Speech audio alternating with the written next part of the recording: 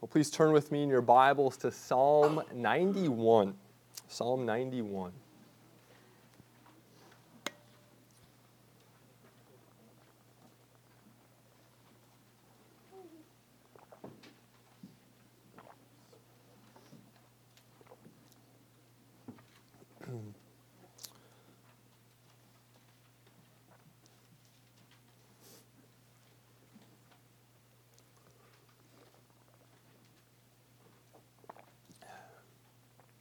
As you know, we are continuing our way through these selected psalms, sort of the highlights of the psalms, and many of these psalms are psalms that we sing out of our Psalter hymnal.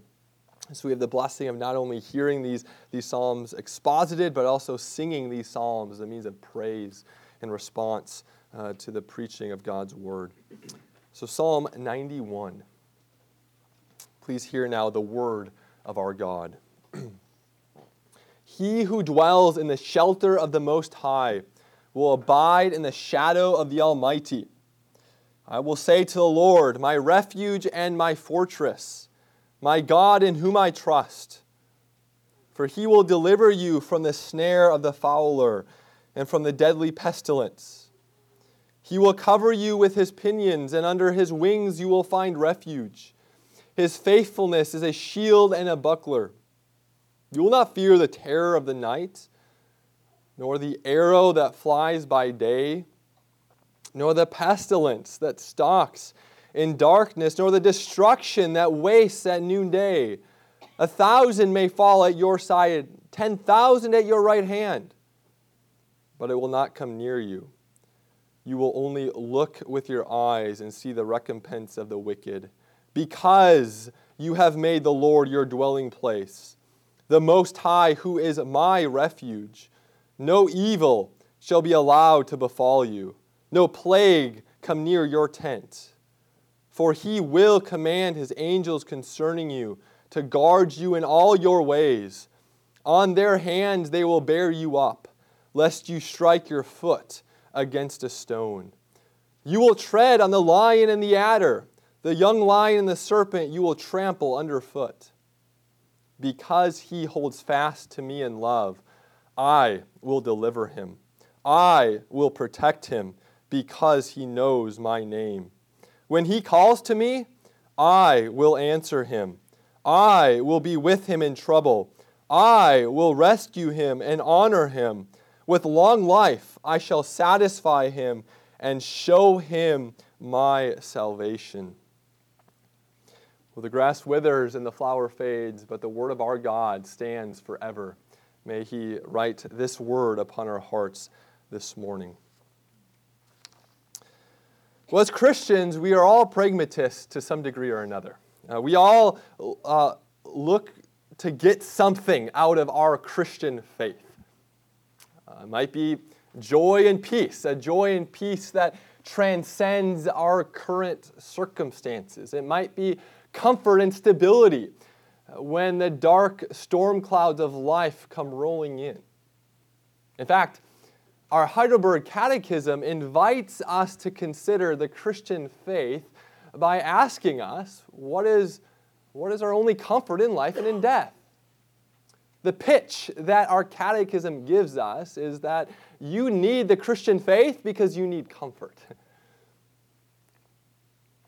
Now this psalm, Psalm 91, speaks to the cash value of belonging to the people and covenant of God. It speaks to the covenant blessings that are ours within the family of God, the household of God. In fact, one commentator, speaking of Psalm 91, says that this psalm contains some of the strongest affirmations of confidence in God's deliverance and protection in all of Scripture. There are indeed wonderful metaphors of God and wonderful promises of protection that we find in this psalm.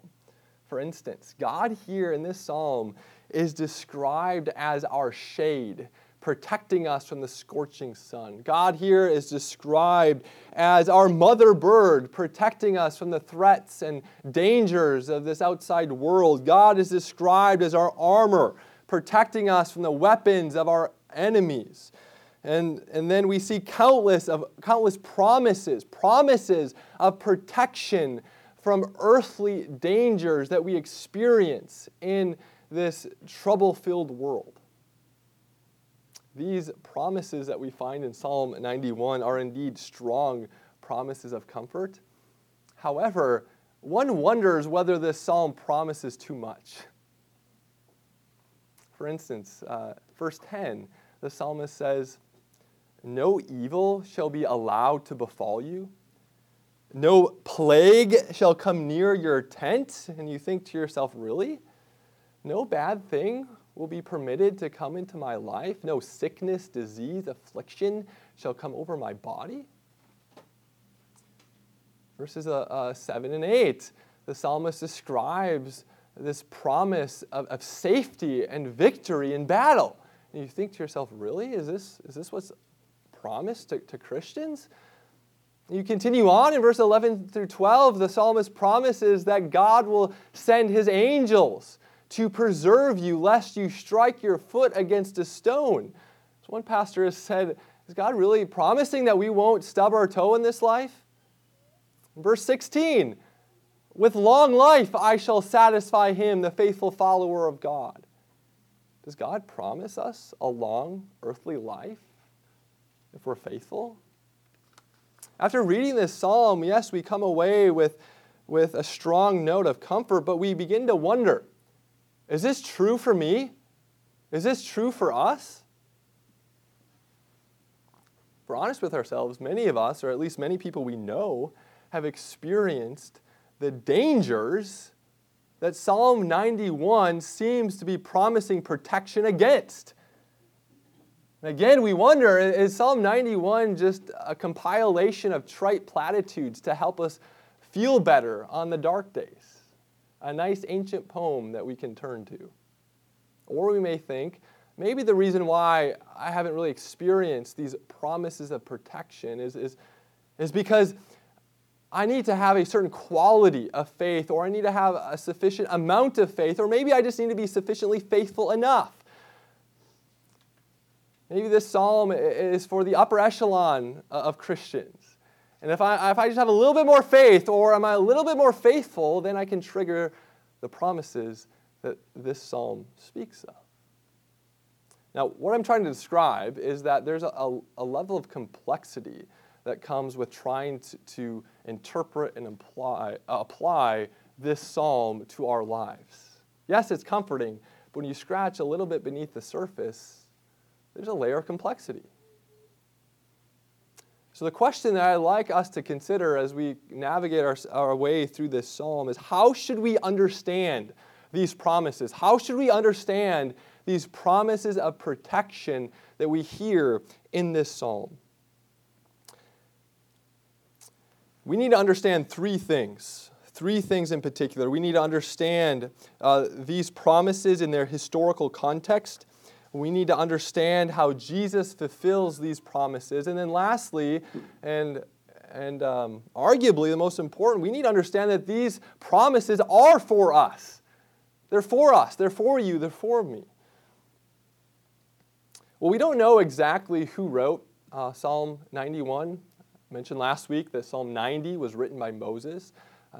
Moses may have composed Psalm 91. David may have composed Psalm 90. We don't know exactly who wrote Psalm 91. But we do know that it was written by an Israelite during the time of the Mosaic covenant. Now, last time I checked, we do not live during the time of the Mosaic covenant. I'm not here this morning to offer sacrifices on behalf of your sins. We are not gathering in a tabernacle or a temple. You do not have priests that you look to as a mediator, intercessor before God, an earthly priest. We do not live in the old Mosaic covenant. We live in the new covenant. We live in a different covenantal administration from which this psalm was originally written. And so I'd like us to first consider the covenantal context of Psalm 91. What was going on when the psalmist originally composed this psalm? Now, this psalm is reminding Israel of the covenant blessings that were enjoined to that Mosaic covenant, the Old Covenant that comprises most of the Old Testament. Psalm 91 is speaking of these covenant covenantal blessings that were enjoined to the Mosaic covenant. Now, Leviticus 26 is a chapter that speaks about the curses and the blessings of this Mosaic covenant. I'd like to read from Leviticus 26, verses 6 through 8. And in these verses, God is speaking of these promises of protection, or these blessings that he is offering to Israel. So God says, I will give peace in the land, and you shall lie down, and none shall make you afraid. And I will remove harmful beasts from the land, and the sword shall not go through your land. You shall chase your enemies, and they shall fall before you by the sword. 5 of you shall chase 100, and 100 of you shall chase 10,000, and your enemies shall fall before you by the sword. Now notice in particular 3 promises that God is giving to Israel here in Leviticus 26. He tells them that they do not need to fear. None shall make you afraid. They have no reason to be afraid of earthly threats. He says that he will remove the harmful beasts from them. He will give them victory over these wild animals that were threats to them. And then he says that he will give them victory in battle. 100 shall chase 10,000, and you will have victory. Now consider how these same promises are recast in Psalm 91. So in Psalm 91, verse 5, the psalmist says, you will not fear, and goes on to speak about a number of things that Israel does not need to fear. So we see that repeated. You will not fear. And then verse 7, 1,000 may fall at your side, 10,000 at your right hand, but it will not come near you. You will only see with your eyes the recompense of the wicked. So we see again this repetition of the promise of victory and safety in battle. And then verse 13, you will tread on the lion and the adder. The young lion, the serpent, you will trample underfoot. The wild beasts will be defeated.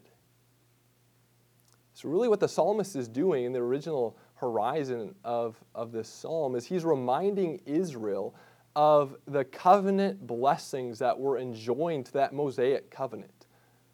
The covenantal administration that Israel lived under, that was enacted at the foot of Mount Sinai. The psalmist is reminding them of this covenant that they are currently in. And we know that this covenant was conditional. In Leviticus 26, before God speaks of these promises of blessings, he says this, if you walk in my statutes and observe my commandments and do them, then you will enjoy these promises of protection and they will be yours. We also see a level of conditionality in verse 9 of Psalm 71. Because you have made the Lord your dwelling place, then no evil shall befall you, no plague shall enter your tent. Or consider verse 14, because he holds fast to me in love, then I will deliver and protect and be with him in trouble. The psalmist is reminding Israel again of the stipulations of the covenant, the conditionality of this covenant. Furthermore, you'll notice in verses 3 through 13, the psalmist shifts in his language. So verse 2 is this, he uses the I. He gives this personal confession. And then verses 3 through 13, he uses a second person pronoun. He says, you. And then verses 14 through 16 is this divine oracle where God is speaking to this faithful servant of the Lord. But verses 3 through 13 come across as if the psalmist is reminding Israel as a singular whole of the blessings that God gave them in this covenant that they are under. Be reminded. That's why he's saying you. Be reminded, people of Israel, of these promises that you were given at the foot of Mount Sinai. Now we know, based on the history of this old covenant, we know that Israel forsook these promises of protection. They disobeyed. They did not make the Lord their God their refuge. They fled for refuge in idols made of stone, wood, gold, and silver. As a consequence, they reaped the whirlwind. They didn't have victory over battle. Rather, They were defeated and taken into exile by the Babylonians and Assyrians. The harmful beasts had victory over them. And we see that they inherited the curses of the covenant that God delineated for them in Leviticus 26 and other places. And so we see on the original horizon, the psalmist is this reminding Israel of the agreement that God has made with them and with Israel as a nation. Now, as I previously mentioned, verses 14 through 16, the psalm changes. It's this divine oracle where God is speaking to this person, this faithful Israelite who keeps the covenant and who enjoys these covenantal blessings not only for himself but for the people with whom he represents. And so I'd like us to now transition to consider how Jesus fulfills this psalm. As we consider how Jesus fulfills this psalm, we're also going to consider how this psalm is for us. These last 2 points are sort of woven together like two threads. Well, Jesus fulfills this psalm in two main ways. He fulfills this psalm as the better Israel and as the divine protector. As the better Israel and as the divine protector. Do you know where Psalm 91 is quoted in the Gospels? When Satan is tempting Jesus in the wilderness. Satan leads Jesus out into the wilderness to the edge of this cliff. And he says, okay, if you are the Son of God, why don't you throw yourself off this cliff? For Psalm 91 says that he will command his angels concerning you to guard you in all your ways, lest you strike your foot against the stone. Jesus, do you really believe God's word? Do you believe God's word enough to test it and throw yourself off this cliff? Satan is testing Jesus, testing to see if Jesus really is that perfect Israelite, to see if Jesus really has made his Father his refuge, to see if Jesus really does hold fast to his Father in love. Now notice how sneaky Satan is in this temptation. The way he casts this temptation is in the sense that it's as if the only way Jesus can truly prove that he's the Son of God, the only way that Jesus can truly prove that he has made his Father his refuge is if he does what Satan is telling him to do. That's how Satan presents this scenario. But the very opposite is the case. We know that the Son was given a mission from his Father before the foundation of this world. And the terms of this mission included living a life of humiliation, living a life of suffering, foregoing many of the rights that Jesus could rightfully claim by being the Son of God. And Jesus knows that if he were to throw himself off the cliff at this moment in a spectacular showing of divine power, he knows that would not fit the mission that his Father has given him. He knows that would not fit the life of humiliation and suffering that his Father is calling him to. He knows that one of the rights that he has agreed to give up is this very right, to showcase in a vainglory way this divine power in light of Satan's temptation. And so we see Jesus hold steadfast.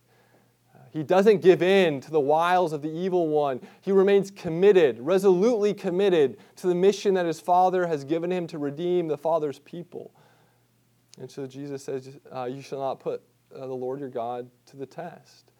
So we see Jesus comes as the better Israel. He comes as really the only one who's able to do what we read in Psalm 91 verse 9. The only one who truly has made God his refuge, who has not found refuge in earthly things, who's not fallen prey to idolatry. He's the only one who can truly say that he has held fast to his Father in love. And so Jesus is the better Israel. He is the one who has earned these promises of protection, not just for himself, but for the people for whom he represents. Now, of course, we know that Jesus was not given an easy earthly life, but he was given new life. He was given the new creation, a new creation that's guarded by the power of God. And Paul says in Galatians chapter 4 that Christ was born under the law. What law? The Mosaic law, the law that Israel was born under and failed to keep. The natural law, the law that every single person is born under, Jew and Gentile alike. And he was born under that law to redeem those who are also under the law, that we might receive the blessing of adoption as sons. And so Jesus is the better Israel. He is the one who did what no other person could do before him or after him. Now, what does this mean for us? Well, remember that question I posed at the beginning? Is this psalm only true for us upon the condition that we have a sufficient amount of faith, or that we are faithful enough, or that we have the right quality of faith? The answer is no. If you believe this psalm is for you, even if you have the smallest of all faiths, this psalm is for you. Even if your faith is like a smoldering wick, this psalm is for you. Even if your faith is as tiny as a mustard seed, this psalm is for you. Why? Because Jesus earned these promises for you. Because Jesus lived and died so that you might have the blessing of taking comfort in these promises. So, beloved, take a hold of these promises. Write them on your hearts. Find refuge in them. Glean nourishment from them. Jesus died that you might have these promises of protection as you navigate life in a very dangerous and turbulent world. So Jesus is the better Israel. We also see that Jesus is our divine protector. Now, it's quite obvious that the threats here in Psalm 91 are very earthly in nature. Right? The psalmist speaks about the threats of pestilence or plague, the threats of foreign armies, the threat of wild beasts. Now, these earthly threats function as symbols, as a shadow of much greater threats. The threat of the wrath of God, the threat of that ancient serpent, not an ordinary snake, but the devil himself. The threat of being cut off, not from a piece of real estate in Palestine, but from the new creation. The threat of not just mere physical death, but everlasting spiritual death. And so these earthly threats are symbols of much greater threats. And what we see is that Jesus subjected himself not merely to this world and all of its dangers, but Jesus also subjected himself to the greatest threat of all, which is the wrath of God. And he did this so that we might be protected. And so we do have a divine protector in our Lord Jesus Christ. Now, if you look with me again at verses 5 and 6, these verses begin with this statement, "You will not fear." And then there's a number of things that we should not fear. But if you look at the end of verse 6, the psalmist then says, "You will not fear the destruction that wastes at noonday." Now notice the connection between this and what we read in Mark's Gospel. Mark chapter 15, as Mark narrates the event of Good Friday, as Jesus goes to the cross. We read in Mark 15, beginning in verse 33, "And when the 6th hour had come," which would have been noon, 12 p.m., "when the 6th hour had come, there was darkness over the whole land until the 9th hour," which would have been 3 p.m. And then we read that Jesus cried out with a loud voice, my God, why have you forsaken me?" And he breathed his last. And so at noon hour on Good Friday till 3 p.m., darkness filled the earth as Jesus was experiencing the weight of the wrath of God for your sins. Jesus experienced the destruction that wastes at noonday as he was experiencing the very wrath of God, the worst kind of darkness one could ever conceive of. And he did that for you so that you might hear these words in Psalm 91, verses 5 and 6. You do not have to fear the destruction that wastes at noonday. You do not have to fear the wrath of God, because Jesus has satisfied completely every ounce of the Father's wrath. Consequently, then, whatever trials, whatever tribulations, whatever suffering we endure in this life, that's the worst of it. We can be completely assured that we will never have to face the displeasure or wrath of our Heavenly Father, because Jesus experienced the destruction that wastes at noonday for all of His people. Jesus is our divine protector.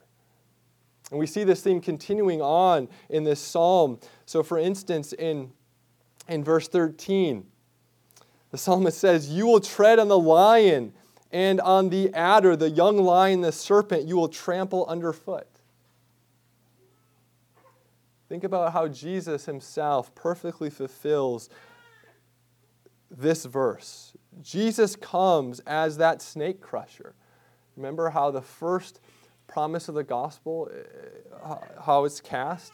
The seed of the woman will crush the head of the serpent. And Jesus comes to the cross and resurrection and stomps upon the head of that ancient serpent. Jesus is the one who perfectly can say that He has trampled underfoot the serpent, Satan himself. And we then, for those of us who are in Christ, we have the blessing of sharing in this royal office of Christ.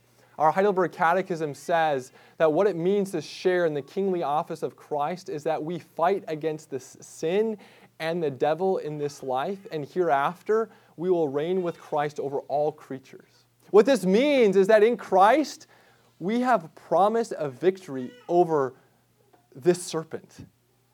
There is spiritual warfare. The New Testament is very clear about that, but we can be completely confident that we are safe and secure.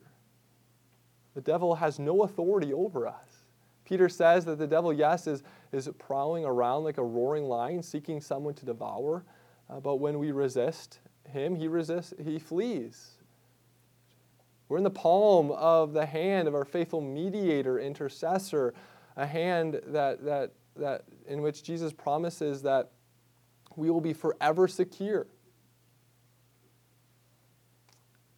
Furthermore, we have the great hope and promise of one day reigning with Christ over all creatures, including the devil and all of his hordes. And so the psalmist can say to you, the serpent you will trample underfoot insofar as you are united to this risen Christ. Jesus is our divine protector. Lastly, we also see this theme at work in verse 4. So in verse 4, the psalmist uses this metaphor to describe God. He uses this metaphor of a mother bird. He describes God as this mother bird, and we are His chicks finding refuge under His wings. So in verse 4, He will cover you with His pinions, and under His wings you will find refuge. And this metaphor is used other places throughout the Psalms, the Old Testament. God is His mother bird who protects His people under the refuge of His wings. Now, it's interesting that when we come to the New Testament, Jesus picks up on this metaphor. So, for instance, in Matthew chapter 23, verse 37, Jesus is lamenting over Jerusalem. He says, "Oh, Jerusalem, Jerusalem, oh, how I would have gathered you like a hen gathers her chicks, but you would not have me." Jesus compares Himself to a mother bird as He laments over Jerusalem. It's as if Jesus sees Himself as the fulfillment of this Old Testament metaphor. Now think for a moment what this metaphor implies. Now why does a mother bird spread her wings to cover her chicks? Well, she does this to protect her chicks from the threats of an outside world. Think if there's a hailstorm going on or a windstorm going on, that mother bird is absorbing any of the threats that exist in that storm, whether it be the pelting rain or hail or wind. That mother bird would ultimately give her life so that those chicks might be safe and sound underneath her body. What a wonderful image for substitutionary atonement.